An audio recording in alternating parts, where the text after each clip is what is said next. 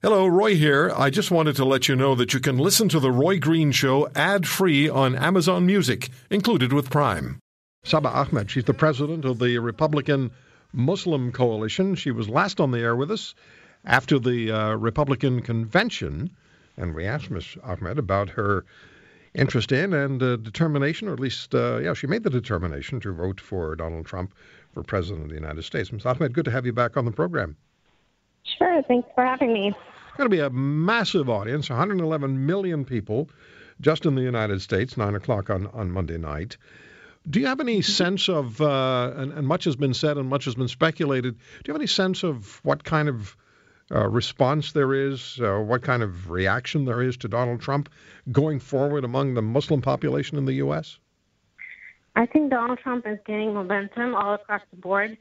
Even within the Muslim community, there's quite a few people who are turning around. He has toned down his anti-Muslim rhetoric, so that's a good sign. And I know several Muslims are involved at a very high level with his campaign, so I think that's only a good thing for him. And we're really looking forward to the debate on Monday and look forward to seeing how he'll be presenting all of us. Now, you had the opportunity to meet with Donald Trump and with Mike Pence, did you not, during the convention? Yes, briefly.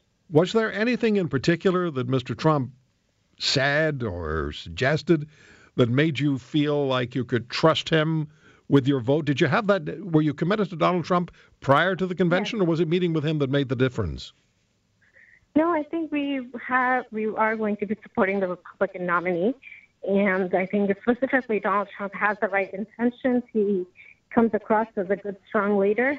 And we're really looking forward to how he'll be making America great again for everyone. Why not Hillary Clinton? Why doesn't she appeal to you? Well, because she's going to be continuing the same Democratic policies that Obama administration has. And I don't think that has helped our country one bit, especially in the foreign policy realm. They've actually hurt America a lot in the last several years by the weak leadership displayed at the White House. And I don't see Hillary Clinton changing any of that. Do you have concerns at all about Mr. Trump's repeated concerns about allowing significant numbers of Syrian refugees to enter the United States? I think Mr. Obama has said 110,000 for the next calendar year. Donald Trump and Mike Pence have said that they challenge that. What's your thinking on that? I think it's more important to resettle refugees from Syria around their neighboring Arab nations. I think they can assimilate much faster and adjust to new life there.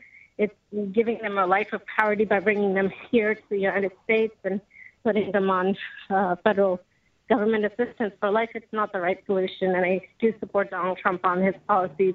I think Obama administration is showing very weak leadership by, first drawing red lines and just watching as 400,000 plus people got murdered in Syria in the last several years, and they did absolutely nothing. And now offering to bring a few of them over here does not display their humanitarian side at all. So your feeling is that the President of the United States, the current President, Mr. Obama, had an opportunity to make a difference in Syria, promised that he would with the red line, and then he did not follow through on that. So is it your sense that he created some of the problem that exists today? Exactly. I mean, I don't want to say that Obama created ISIS, but he left a big vacuum in Iraq by pulling out with no plans of how he will stabilize the country. And Hillary Clinton was specifically involved with the Libya invasion, which toppled Gaddafi. So now Libya is a failed state as well, and it's the home ground for ISIS. So I just feel like, the Clinton administration wouldn't be any more different than Obama, and it'll probably make Middle East much more destabilized. There's a lot of unrest in the United States now. We've seen the racial tensions, particularly in Charlotte over the last week. State of emergency declared a couple of days ago. We've seen the rioting that's taken place in other cities. How are you perceived and how are you treated as a Muslim woman generally when you're out in doing whatever you're doing on a daily basis? How are you treated by the average American? Are you treated with respect? Are you treated with a degree of resentment? What do you encounter? Always with respect. I mean, I feel as an American, wherever I go, I don't feel any discrimination. Yes, there are hate crimes that are occurring across the United States against various members of our community. But for me personally, I don't think I've experienced it. And I mean, right now I'm visiting Florida and having a great time here, and I haven't had to deal with that. And I just hope that, America will always remain a place for all faiths and all people. So no racism concerns, no bigotry concerns for Donald Trump, and you would welcome his election to the presidency. You're expecting it. I think he is going to be a president for all Americans, irrespective of religion, race. And I think we don't need to be dividing ourselves. And I think we all just need to come together and support a strong president. I think he can be a great president for Muslims and minorities alike. And your feeling is that 11% number that's been suggested, as far as Muslims voting for Trump is concerned, do you think that number may be low? I think that's going to be going higher as we move towards the general election.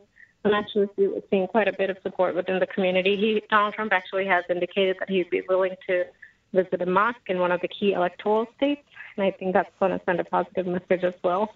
And we're working with his campaign to hopefully make that happen before the campaign ends.